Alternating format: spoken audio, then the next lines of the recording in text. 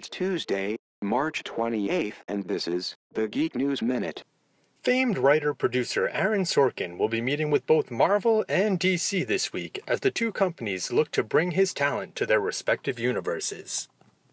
Sorkin was quoted as saying, "I happen to have meetings coming up with both DC and Marvel. I have to go into these meetings and tell them as respectfully as I can that I've never read a comic book.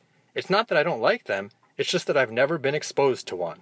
So I'm hoping that somewhere in their library is a comic book character that I'm going to love, and I'm going to want to go back and start reading from the first issue on." Robert Rodriguez has come on board to direct and produce the animated film Ugly Dolls for STX Entertainment. The Pick, the studio's first animated release, hits theaters on May 10th, 2019. IMAX continues its bullish move towards virtual reality, announcing a co-financing and production agreement with Warner Bros. Home Entertainment through which they will develop and release a trio of virtual reality experiences based on Warner's Justice League, Aquaman, and another title not revealed. Make sure to check out our website at geeksbroadcast.com and follow us on Twitter at GBN_Geek Network. Geek Broadcasting Network.